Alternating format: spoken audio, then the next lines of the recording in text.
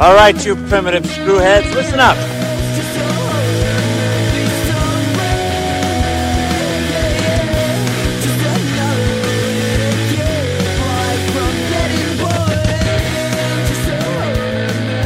Hello again, and welcome to Primitive Screwheads Talk Horror. I'm Screwhead Dan. And I'm Screwhead Andrew. And we are here once again to dissect, dismember, and discuss a horror movie. Today's episode is going to be on the 2020 horror movie, The Empty Man, which I believe was released on HBO Max. Is that correct? It came out in theaters, but it was also released on HBO Max as well. Directed by... should always have this pulled up. Why don't I ever have this pulled up? David Pryor, and it was based on a graphic novel by the same name as well. So before we get into this, Andrew, how we doing today? Doing good? Yeah, I'm doing pretty awesome, man. I'm building a dresser, and it's going all right. I went to a Renaissance fair yesterday, so I got to eat a turkey leg, which was the dream. So lucky. It's so nice. So, turkey legs are the best. It's my best dream in life. And so to kind of go off topic here for a moment, I had a great experience with a movie lately. I recently saw Shang-Chi, and that was all right. But before that, I saw the movie Pig. Have you heard of Nicolas Cage and Pig? I have not, but I think I don't say I love Nicolas Cage and everything he's ever been in, but it's always a pleasure to see him in whatever movie he is. Let me qualify this by saying, this movie is, and I'm not joking, trying to be as serious as possible. This movie is fucking art.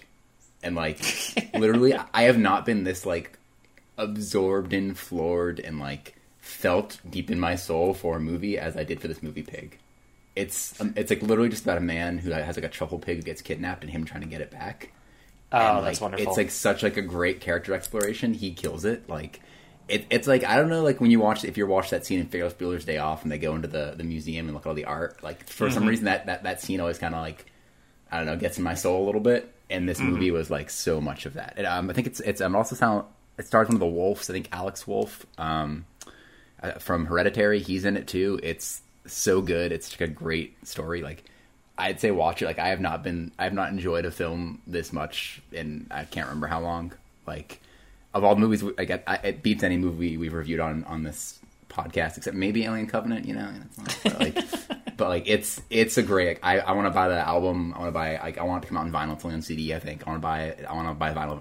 I'm gonna buy the physical Blu-ray of it. So it's a great movie. I cannot recommend it enough. So, all hail our Lord and Savior Nicolas Cage. It was amazing. The Nick. That's wonderful. All right, great. Well, fantastic. How about yourself? I'm doing good. I'm doing fantastic. It is the last week at my current position, and then I'm going to start a new one, which is an upgrade in pretty much every single way. So I will miss my old coworkers. I will miss my own job, but this is a great opportunity for me, and it's something that's going to allow me to travel a lot less. So I'm very excited to spend more time at home with my cats, and my girlfriend and everything else. Oh, speaking of which, so now that I'm going to be home a lot more, I am thinking about adopting a second cat. And I've been looking at some stuff at the Humane Society and the shelters and everything like that. So I have options.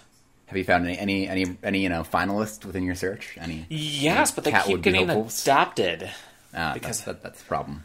I know, it is very, very much a problem, but there's always cats that need help out there. So I'm really excited about that. My current cat, he is definitely going to hate the new cat at first, but eventually, hopefully, he'll come around to it. I don't know how we're going to handle the litter box situation. We shall see, because previously I had 2 cats in my apartments, and they both shared the litter box just fine. But I don't know. We'll figure it out. Isn't the rule of thumb 2 plus 1?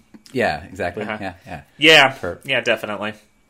So usually, but it depends on the cats. It depends on what type it is. So, we were having this discussion a couple of days ago because one of our friends is adopting a cat as well. They want to adopt another cat. And we were talking about how apparently older male cats tend to get along with younger female cats. You get a kitten, a girl kitten is a pretty good if you kind of let them lock them in a room thing, let their smells kind of mingle for a bit.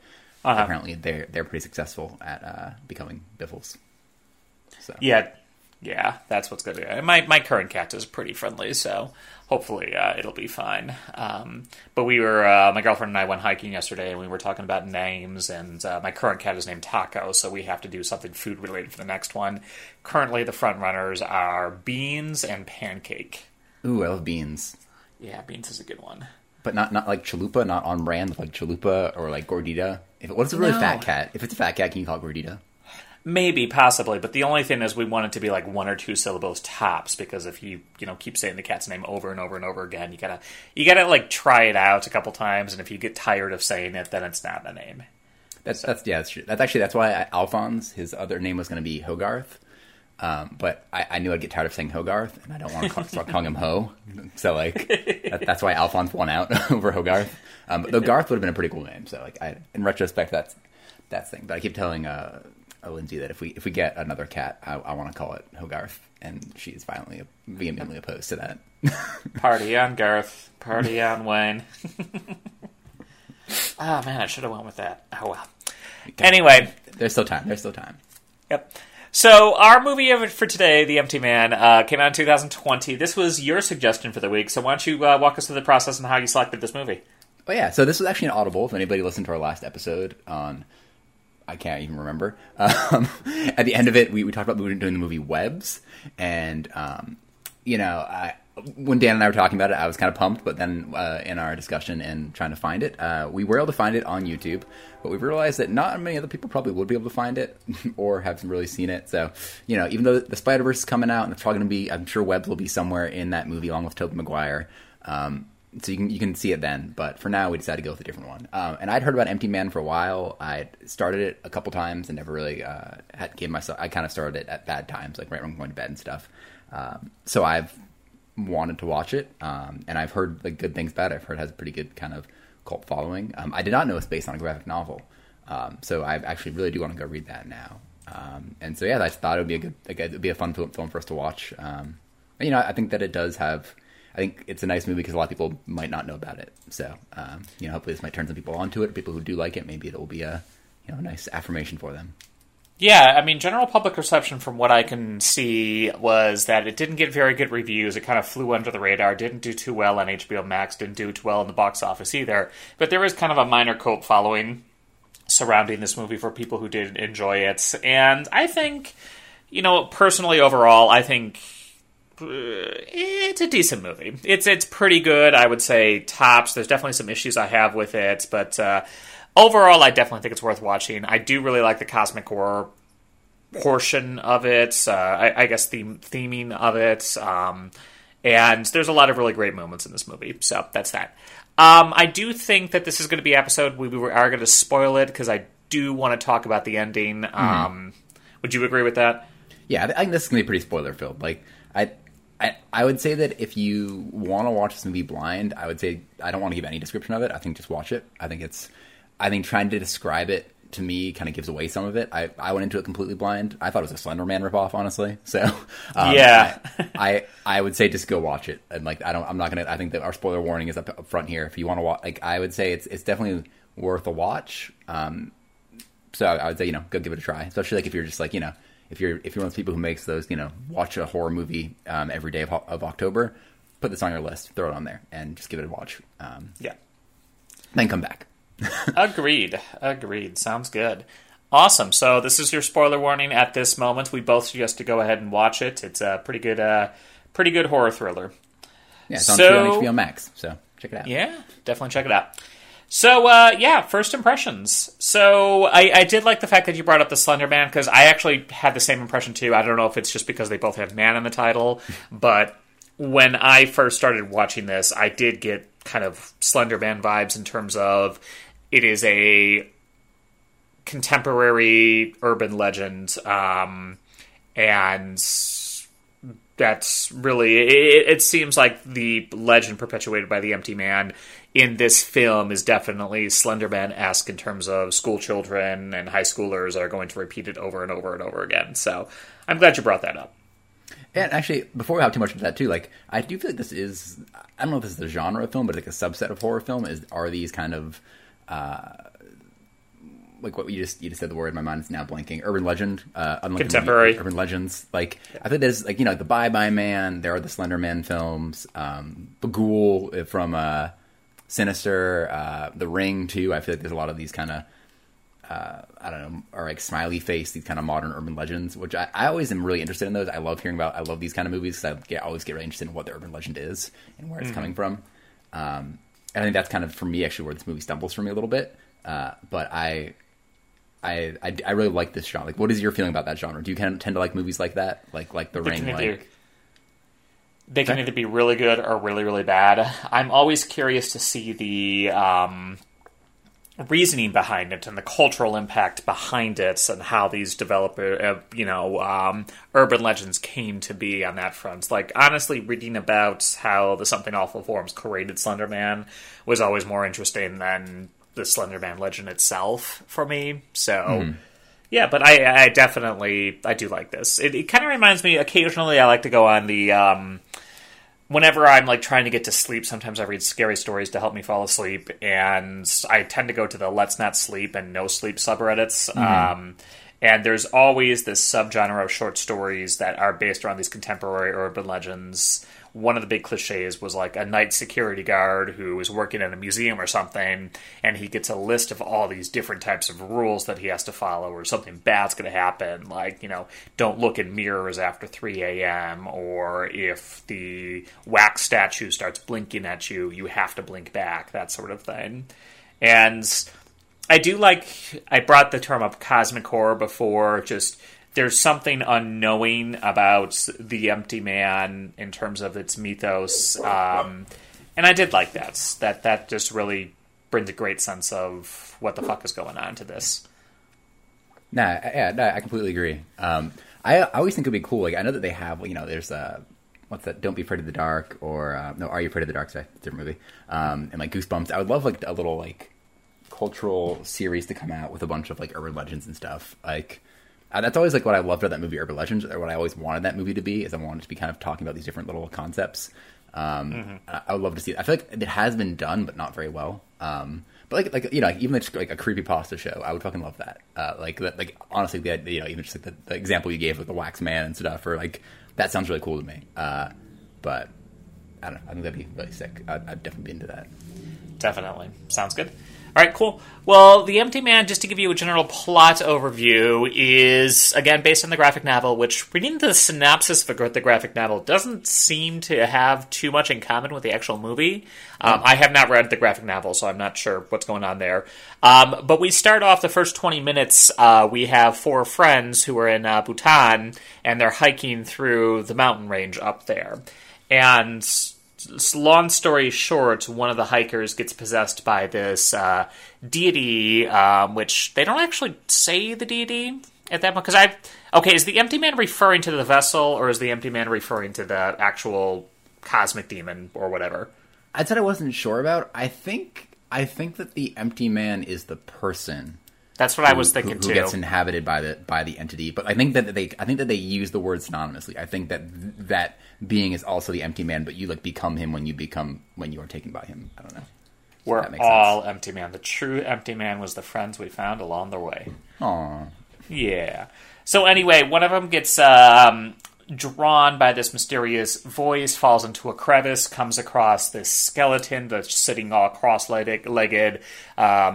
Very Buddhist monk-like is the impression I got, and slowly gets possessed, slowly infects the rest of the group, and then goes crazy and kills everybody before offing himself. And this is how we're introduced to the legend of the Empty Man.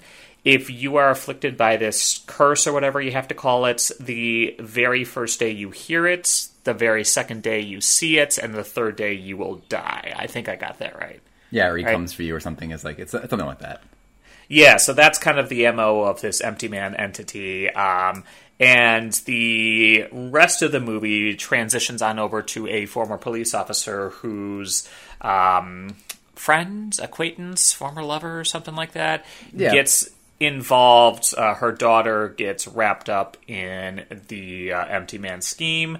To summon the Empty Man entity, you have to go on an empty bridge, whistle in or blow into a bottle and say Empty Man 3 times, and then it'll eventually come for you. So it's kind of a mystery in terms of tracking down this missing girl, trying to figure out exactly what happened to her, what does this whole Empty Man cult have to do in relation to it, and also figuring out and realizing secrets about his own past as well. So, yep. Yeah, so just hopping. What did you think of that opening part? Like, I kind of hop back there, like, because what do you think about the beginning? That I loved it. Yeah, I think that beginning to me was probably one of the strongest parts of the film. I agree. I thought that was great. I thought that the design of like the Empty Man, and I'm assuming that skeleton was the cosmic being because it had different appendages. It was like a human-esque skeleton, but it had like more fingers I think than we do, and it had like appendages coming off its shoulder blades, or like it's kind of where its shoulders met. I thought it looked like. So I thought that was really cool, and I thought the descent when they're after this guy falls down and hurts himself, his friends and him all kind of camp out at the top of this mountain, and there's a Buddhist temple nearby. I think that kind of ties into what you were saying. And they're basically, and that's kind of where he succumbs to this creature because he's just basically catatonic at that point. I thought that was really effective. I thought that was creepy. I thought that was kind of messed up, and I was wondering what was going to go on. And I felt like that tension isn't really in the movie as much later on. I didn't feel like I felt a lot more disturbed in that beginning part, and then it kind of became almost like Hellraiser Inferno, the rest of the movie, of the guy trying to figure out what's going on. Yeah, no, I completely agree. The opening 20 minutes is definitely the strongest part of the movie, and the movie's not bad. Like the second half is definitely, or the second 2/3, I guess I would say, is definitely not bad. But it starts off strong, and unfortunately never like gets those highs again. I do really like the scene where the other hiker goes down the crevice to find his fallen friend, and the friend is just sitting there, and he kind of whispers, "If you touch me, you will die. If you touch me, you will die." And I was just like, ooh, that's creepy. And of course he touches him, and hey, he dies later. Man of his word, that Empty Man. I wasn't sure about what was going on. So like the way I interpreted that, based on also what we hear about later, when they're explaining it to our main guy James at the end, is that Paul, our guy in the beginning, 'cause he's there later too. He met with the thing, and because he was like suicidal and like empty of soul, he was possessed by the Empty Man. And then his girlfriend, who I'm assuming that was, also got possessed for the same reasons, and that's why she killed the other two. Was that what it was? Was that what you interpreted it as? Is that like she also succumbed to, because she touched him or whatever, she thought about the Empty Man. She never did the blow in the wind thing. That was kind of interesting. I think she got, because she touched him as well, she became possessed, and then as a result, the three of them had to die. Right? Yes, that's kind of the impression I got as well. Okay, well, because this is, we'll talk about this later too, but this is where I kind of get confused about the mythos of the Empty Man, and I think that's part of what's revealed at the end. So I'll bring that up at the end, but that's what kind of started. I think that's effective, but then it confused me later on in the story.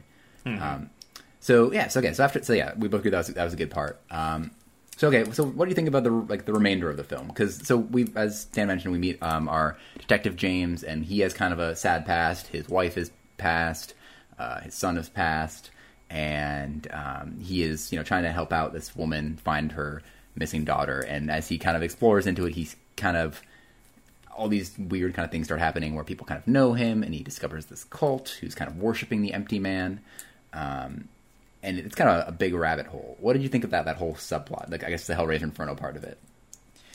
Yeah, I felt there were some effective parts, especially once he actually gets to find out the cult and starts infiltrating the compound/building, whatever it is, and then especially the scene where he's being chased by the cult. I thought that was a great scene, but it definitely is a very slow build. There's a lot of fake out creepy moments where he thinks he hears something going on, but really nothing's going on. It's one of those movies, starts off really, really strong, starts to meander a bit in the second third, but then ends really strong too. What did you think? Yeah, same boat. I don't know. I guess for me, the ending was cool. I was really into the mystery. I was into finding out what was going on, but then what was revealed at the end really confused me. Obviously we're already going to spoil it. But before we kind of hop into that, like, there were really cool concepts. I thought that the concept of what they talk about, the tulpa, I thought was really cool. And here's some nitpicks I have. When he searches the Pontifex Institute, it says it pops up and says you can't find anything. But actually, if you do Google the Pontifex Institute, it actually takes a lot of results come up. So that that really took me out of the story. Actually, so like just saying. Also, I was really curious about, so they talk about this thing called the tulpa, which is also something called like a thought form, which is this idea, like this kind of common idea where if a lot of people think about something, and it becomes a general consensus among population, you can create essentially through thought, through focus, you can create something, and something manifest, something else possibly physical. And I thought that was a really cool concept. And it was cool that I researched a little bit that it was a real thing. That Wikipedia page that he pulls up does exist. There's a lot of stuff added to it. They added that whole like thought plus concentration plus time equals flesh, because the original tulpa, from what I was reading, isn't actually about creating flesh. That was something that new added for this movie. But I think the idea of the tulpa is really cool. And for anybody who reads Brandon Sanderson books, he writes a lot of fantasy books, and in his series, The Stormlight Archive, he kind of they don't use the word tulpa or anything, but there is a very similar concept of people creating these spirits called spren and they're basically created through people's consciousness. Like your idea of fire creates the spirit of fire, which is that. So I thought that was really kind of a funny little thing. But that was really cool. It is a pretty common trope in fantasy as well. Like I know Final Fantasy XIV, there's the concept of primals, which is very similar, based in terms of enough people believe in it eventually summons it. I think my favorite use of this concept is in the Warhammer 40k universe. There is a race called orcs, and they have this innate magical ability in them in terms of whatever they believe eventually will come true. But they're a very dim-witted and dumb race, so they believe stuff like, if we paint racing stripes on the side of our spaceships, it'll make the spaceships faster. And they do, and through this tulpa, it actually happens. So they're just out there, painting their spaceships red. It's just like, red makes it go faster. Rawr! I love it. But I think that's a good point you point out, because I feel like that, like, again, I've never heard the term tulpa before, or thought form, but it's something that I feel like is very present in media. Like, Freddy Krueger is fucking a tulpa, right? Freddy Krueger is a tulpa that's created by the parents' fear of what they did, essentially, right? Like, I think that's a great way to explain what Freddy Krueger could be, because he gets weak and people don't think about him and stuff. Like, that is a great way to explain his powers, and a lot of supernatural things powers, where, if you don't believe in it, it can't hurt you. That's a great concept, I think. And I think it's a really cool thing that people actually believe in it. There's a whole Reddit and a 4chan about tulpa, and tulpamancers, as they're called. So I thought that was really fucking cool. I thought that concept was interesting. I'd love to see more movies explore that. But then they kind of almost go away from that. So we learn about tulpas. Then we go into the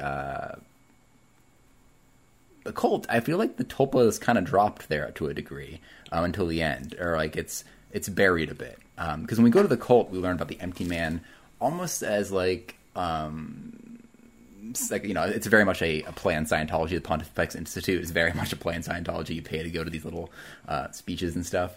But then the conversation that the guy has, the doctor or whatever, talks about like the empty man, which I kind of thought was interesting, as like giving up, possessions, thoughts, worries to become empty, which is different than the empty man we learn about at the end. But I thought that was a very interesting concept, and I could see that being a cult. This idea of giving up and becoming empty of soul, empty of desire, empty of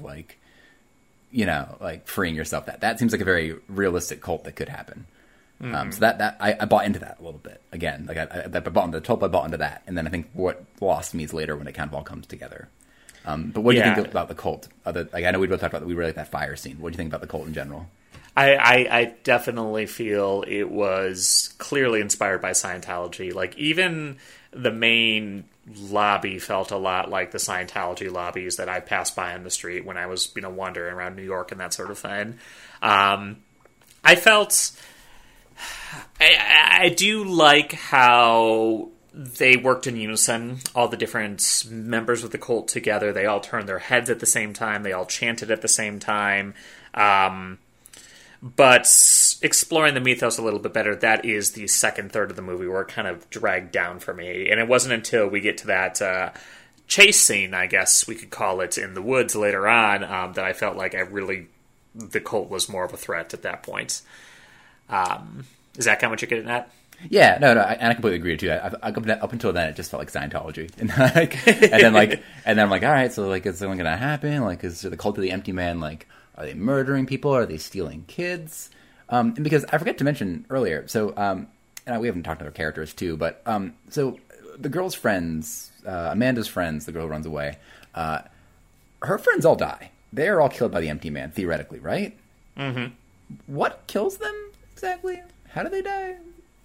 They get possessed and they all hang themselves somehow, just like the hikers. That's kind of what I get at. It eventually gets inside your head. Or that's why I kind of felt it eventually gets inside your head, and you are completely unable to overcome that, which really leans into that cosmic horror aspect of this film. Do we know why Amanda isn't killed? Because all of her friends are killed. I'm assuming it's because she is closer in terms of the cults to the actual vessel, protecting the vessel, which originally at the beginning of the movie is Paul, but then later on becomes our main character. Okay, so it's like, okay, because like that's what really confused me. And again, we'll talk about James in a moment. But the way the Empty Man works in this confuses me because, yeah, those three kids hang themselves. We see at the beginning that he possesses that one girl and she stabs the other two hikers. They're not in the the Empty Man life. They got killed because they're not part of that life. But we also see one of Amanda's friends get killed in the shower, and in that shower, the Empty Man appears and kills her, right? Mm-hmm. But then it's also shown that she's stabbing herself. Mm-hmm. So I'm appearing like in terms of what she appears to be seeing is somebody actually coming and stabbing her, when in reality she's possessed or whatever and stabs herself. So it's like another Freddy kind of Krueger thing, like in some of the movies where they kind of play it off as you see them like hurting themselves when in reality. That kind of confused me. I don't know. I think that was the intention. To confuse us? Yeah. Okay. Because I just feel like the Empty Man in this isn't super clear as to what. Because again, in the beginning, it makes sense. Paul got it, sends it to the girl. She does the killing. Okay, cool. Yeah, but then like later on, when those four kids get killed, who were clearly like they were into it, they were like all about the Empty Man. He still kills them, or they kill themselves. I don't know.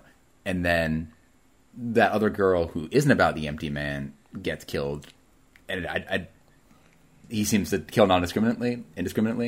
And that just kind of threw me off. I thought that like that was really weird. To me, it felt like the movie didn't quite know what they wanted the Empty Man to be. And, like, there's parts they want him to be a slasher villain, like the Bye-Bye Man, and that was when he attacked her in the bathroom. And there are parts where they wanted it to be, like, a mystery cult, and that was the suicide thing. And it just kind of... And then sometimes he's a cosmic horror entity, other times he is a desire to obtain a state of mind of which you can achieve by giving up your worldly ideals. That's kind of where I get lost in the movie a bit. Yeah, and I can see that. I think what they were trying to go for is... I mean, this is cosmic horror. The Empty Man entity is basically just views us all as ants. You know, he doesn't really care about whoever worships him or anything like that, or, you know, whatever it is. And that's what I kind of felt what was going on there. Yeah, he kills some of them. He doesn't kill other ones, but it really doesn't matter because, you know, the Empty Man doesn't really view these people as anything more, nowhere near on their level. But then, if that makes sense. Then they think, why are people worshiping him? What's their goal with him? It's cults in general. Yeah, yeah. They get dental. I guess I feel like they just this back and forth that I'm just like, all right, Satanists are like, you know, people who like I know Satanists don't worship Satan necessarily, but like, you know, like you believe in God, you believe he like guides you and stuff. And like the Empty Man just seems to be a dick. Like the Empty Man is like, yo, like you kill us unless we help you out, and then you might kill us after. Like we don't really know. Like it feels like actually there was a script. I think maybe one of the original Freddy vs. Jason scripts where they're the Fred heads, the people who worship Freddy. And it feels a lot like that. Where you're like, what the fuck's wrong with you guys? Like, interesting. Or like, you know, the girls who worship Slender Man and attack that little girl. Like, what's wrong? Yeah, I mean, you know, Charles Manson got marriage proposals while he was in prison, so you know, people will believe whatever. All right, fair enough. So let's hop into, because we never really talked about James, because I think James' character is really interesting. Again, he feels a lot to me here. Again, he reminds me a lot of the Hellraiser guy in the sense that he's just kind of his one note, but also kind of like fun and sarcastic. I feel like I feel like James is a very fun character. Like, what did you feel about him as as protagonist in the film? I was really bored with him for most of the movie until the very end where he twist, and then I realized, oh, so that's what they're going for, and that added quite a bit of a dimension to it. He did have some great one-liners, like I think the one in your head right now is when he is being stalked by the cult outdoors, and they all turn their head and look at him simultaneously and realize he's hiding in the bushes, and he says something like, yeah, no, and then he literally just runs away. Yes, like that was a great delivery. That was a great delivery. I laughed so hard at that. So I do like how he's competent. He, finds the things, he finds the clues, he follows the breadcrumbs, all of that stuff. But it is very stereotypical, which leads into our twist at the very end, which I guess now would be a good time to talk about it. Spoil it, bro. Yeah, so it turns out at the very, very end, the main character, James, is actually one of those vessels we were talking about earlier. So the Empty Man needs some sort of human vessel in order to distribute its powers, and previously it's a man named Paul. Paul's currently on his deathbed, basically, and a new vessel needs to be ordained. So James is a Tulupa, and literally at the beginning of the movie, James is willed into existence. He has not existed beyond the beginning first few minutes of this movie, and we slowly find out, he talks to people who have no idea who he is. He says he has memories of growing up in San Francisco, which I actually did text you halfway throughout the movie, and it's just like, wow, they're really hammering in the San Francisco line over and over and over again. But that was intentional because it's just a false memory implanted in him. So he was birthed to be a vessel, and that's it. That's his purpose. And I thought this was a great twist. I really love this. No, I agree. I thought the twist was great, and I think like you said, the San Francisco thing was great. I also love the because so theoretically, like Amanda and her friends, they're the ones who imagined him and gave him his backstory. Like they gave him the backstory that his wife and son died while he was fucking her mom, which is implied that actually never happened. Which also makes me wonder, like, did he ever meet her mom? Like, it did make me question some of the reality of what was going on. But you basically learned that they manufactured his life. They Truman showed his life. They set up all this stuff in his apartment, his little free birthday dinner, all this stuff. They manufactured his life and his personality and his memories. But I do love the San Francisco thing, because it almost to me shows like it was like the fallback they gave him mentally. Like if you confront a problem, someone asks you a question, just say this and it will like get you out of it. Like, and I love that. They're like, because I feel like I forget what he uses it to, but he responds to so many things like that you're just like, why would you say that? Like, what does that have to do with this conversation? And like, it's just like, oh, okay, because it's his fallback. It's what he knows. Yeah, I felt so played when the reveal came on through, and I was just like, all right, I get you. That's good. And did you feel like there was some, I don't know if sexual tension is the right word, but some like creepiness going on between Amanda and him every time she talked to him? I think it was just the two of them were very awkward because, she's a member of a cult and he's a being that's run into a vessel. I didn't really necessarily notice any sexual tension, but I definitely noticed something was off. Well, not sexual tension. Like, I didn't think they were going to fuck, but like when she talks to him, she always like shoved her face into his face. It was like, I think it's she knows that she created him, I guess. It's that kind of ownership over him, I suppose. It's like, you create a doll, essentially, so maybe that's just what it was. But it was really awkward and unnerving. And again, knowing how things go, I think that really helps kind of make that okay with me. But I always thought their interactions were really freaking weird, especially towards the end, where she is, like, shoving her face in his face and telling him everything. That's another thing where the movie got me, too, because I actually did send you a message. I was just like, wow, this Amanda actress is a really, really bad actress. And then we find out more about her and what's going on with her. And I was just like, oh, so that's what she was playing into. Okay, that makes sense why it's so stilted and awkward. So, and what did you think? So basically, this is all revealed to him. He goes into the hospital to go, and he finds Paul, essentially, the hiker from the beginning. So he finds him in the hospital, and like everyone's been going there. And we've more or less learned that the entire staff, essentially, is all in on this, and everybody's kind of aware of this. Which reminds me of another movie. I just can't remember what it is. It felt very familiar, but I can't place it. What did you think about? So we see his kind of mentality as he's overtaken by the Empty Man, and we see kind of flashbacks. We see that he more or less, woke up. When we met him in the movie, that was when he started existing. That was when his life began. And we kind of see all these scenes. We see him go when he goes into the how to say it, when he goes into the Pontifex Institute, we see like he witnesses them calling the Empty Man essentially, and he like when we see it the first time, we hear something happening, and then we see it kind of from his perspective kind of change. We see from the perspective of the Empty Man when of them calling him and him actually seeing himself watching this happen. What do you think of that whole like scene? I don't know how else you call it, that sequence of him being overtaken. I thought it was pretty effective, especially the flashback with the funeral and everything like that, in terms of him breaking down. It reminded me of, not the movie Silent Hill, but a couple scenes in the game series Silent Hill, especially at the end of the second game, when a big reveal is made there too. It was, a pretty interesting way of showing him breaking down and realizing, oh shit, my whole life is a lie. What do you think?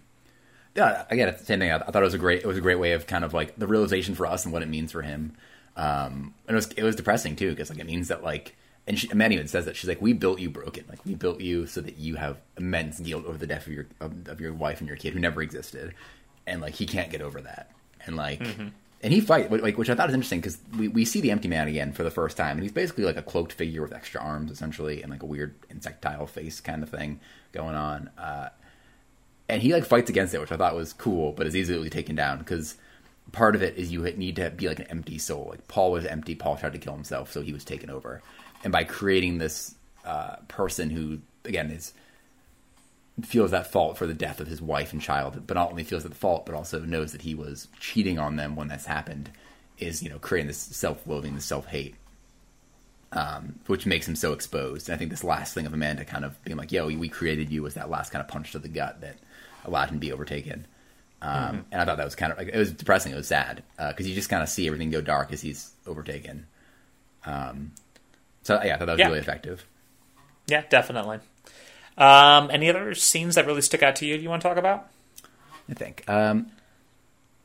Okay, yeah. So again, this is what confuses me about the Tulpa thing. So now that we know that the last 3 days were manufactured, should we believe anything that happened prior? Like, was this investigation real? Because we see scenes of him talking with other detectives, we see scenes of him talking with Amanda's mom, but we learn at the end that never actually happened.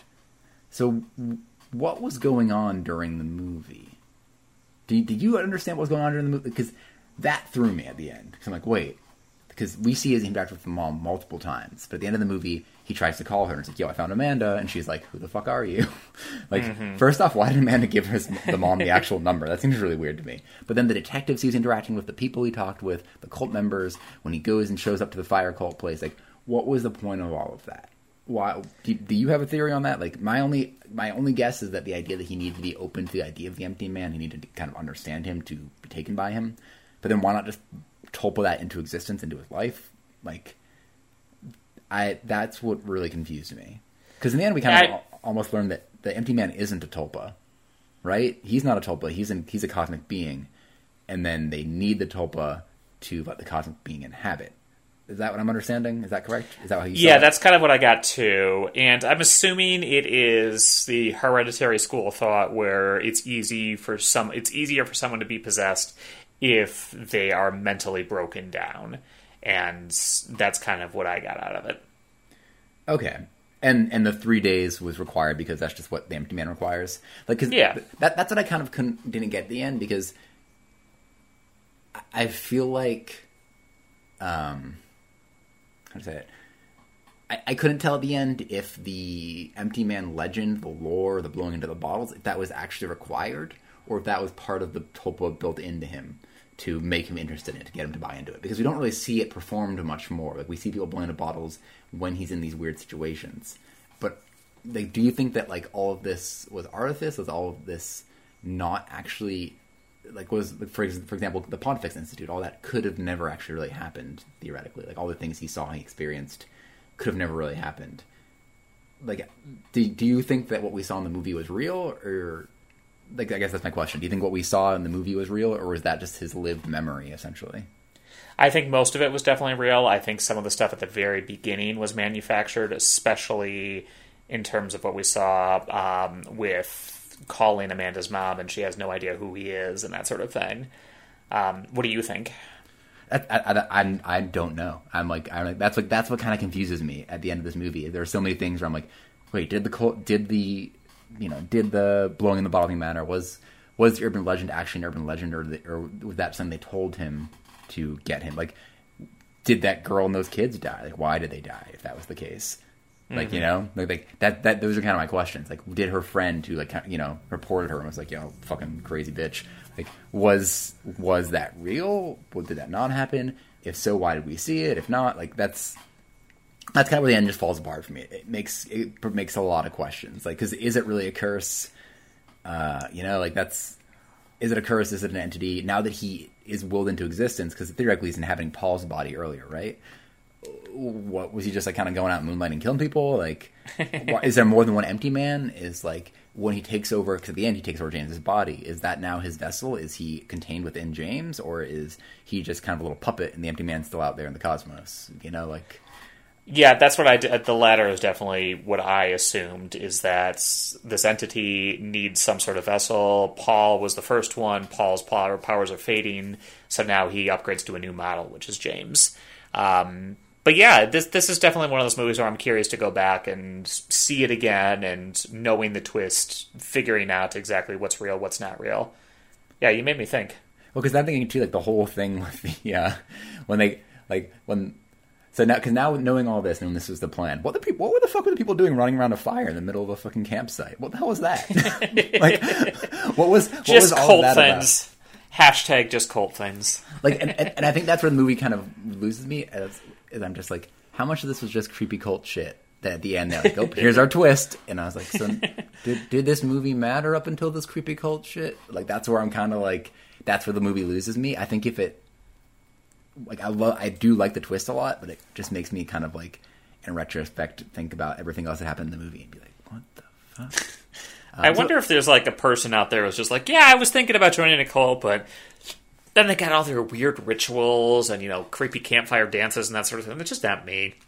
Like joining a company and they're just like, oh yeah, this is great. We do like, birthday pitch-ins and we do potlucks every so often. They're just like, yeah, no, I'm going to get my paycheck and get the hell out of here. I wonder if cults are like that too occasionally.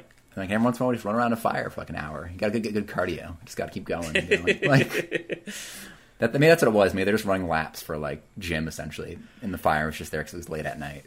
Like, I don't know. Like, because that all that stuff now in my mind is just bringing up questions that I don't have answers to. But there's a lot of posturing in cults, so you gotta limber up somehow.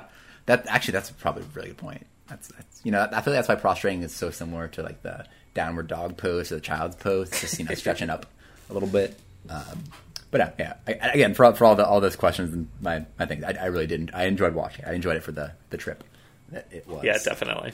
It was a very entertaining movie. But now I do want to read the comic and see like what's going on with it. Maybe it will fill in some gaps for me or help me understand the Empty Man a little bit more. Because again, I was really excited to learn about the Empty Man, and I think all I really learned about the Empty Man at the end is that he's inhabiting this guy.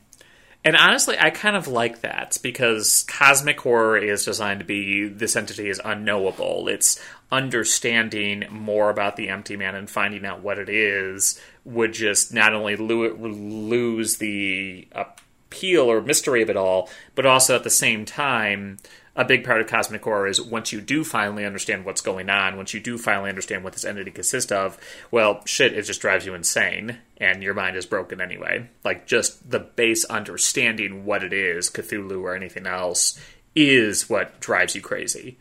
So, I don't know, I kind of like the whole mystery. I think they had a good balance between knowing and unknowing in this movie. Well, I guess my question for you then is did what you saw at the beginning set you up, do you think, for what the ending? Like, is that what you expected to have come from what we saw at the opening? Not really, no, honestly. I expected, like, a standard possession movie. Like, hey, there's this demon doing stuff. And it was, but in terms of the cult and everything else, I didn't expect it to lean so hard into the cosmic. Yeah, no, I completely agree. Same boat here. Like, I expected a Bye Bye Man story. Or a what's that movie? Countdown. Where they have to.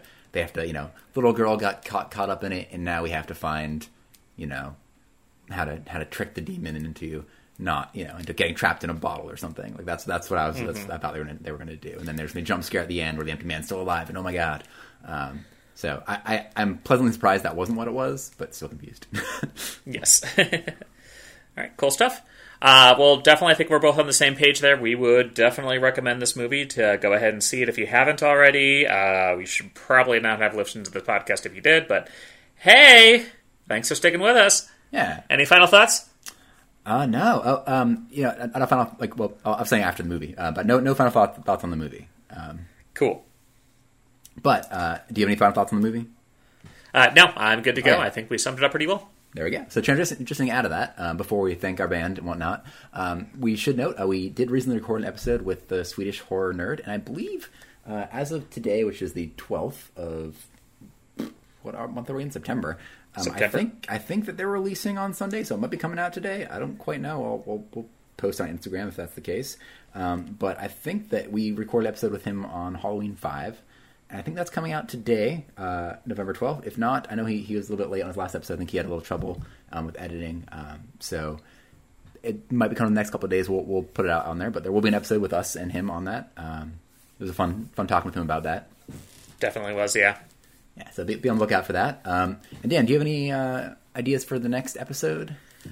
So we had briefly talked about the new James Wan movie *Malignant*, correct? Oh yes, *Malignant*, which yes. I have not seen yet. So I will probably watch that this week, and we will go ahead and start recording. So I think that'll be our next episode. Yeah, sounds good to me. Yeah, so you guys can find that on HBO Max. What? Yes, it's on HBO Max, so you can definitely see it there. It also got released in theaters, too. So I do want to say I'm very, very excited. So my girlfriend is not a horror movie fan at all. We recently stumbled across a actual video rental store about 10 minutes away from my apartment, which was very shocking. We went into a coffee shop, and we found out, oh, shit, there's an actual DVD rental. And their selection of horror movies was immense. Like, they had everything there that we went on through. They even had a section titled "What the Fuck," and it was just all sorts of really fucked up movies like Tetsuo the Iron Man. They even had they had Salo. They even had a Serbian film on there, which I was just like, damn. But I saw The Conjuring 2, and I made my girlfriend promise that we are going to watch The Conjuring 2 together. Yeah. So, because, it is Halloween season coming up shortly. So we are going to do that, and I am very excited. Yeah, man. That's awesome. Dude, maybe we should separate podcast, just call the What the Fuck podcast, and we just watch every movie on that section, and it'll be great. I am definitely not watching a Serbian film. I have read the plot summary. I am good. Yeah, that sounds fucking terrible. Yes. Though, did you see there's a new trailer out for the new Halloween again? Halloween Kills? Yeah, I keep seeing all these advertisements. It's coming out soon.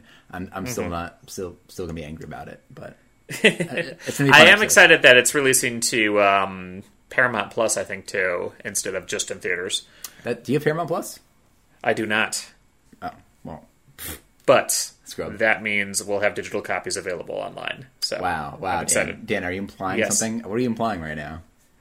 No, I'll see it in theaters. But. Yeah, sure. See, but the one thing I'm hoping for, so I'm probably drag Lindsay to. Actually, no, probably she won't go. That's I'm going to try to, but she's not going to go see it with me. But I will say the last time I went and saw I saw the first one in theaters. I definitely did sit next to a student that we talked. I didn't realize till the very end that it was him. I was like, oh, this is fucking awkward. So I'm very glad that this year I won't be a teacher. I'm working in school, but not be a teacher when I go to see that movie, and hopefully that will not occur again because that was really fucking awkward. Good stuff. All right, well, thank you so much to our opening band. That is Teddy's Atlas with the song Horror Movie Story. You can get them off the album Children of the Corn. Good Canadian boys. Take a look out for *Malignant*, our next review in the next couple weeks, and stay groovy. Bye.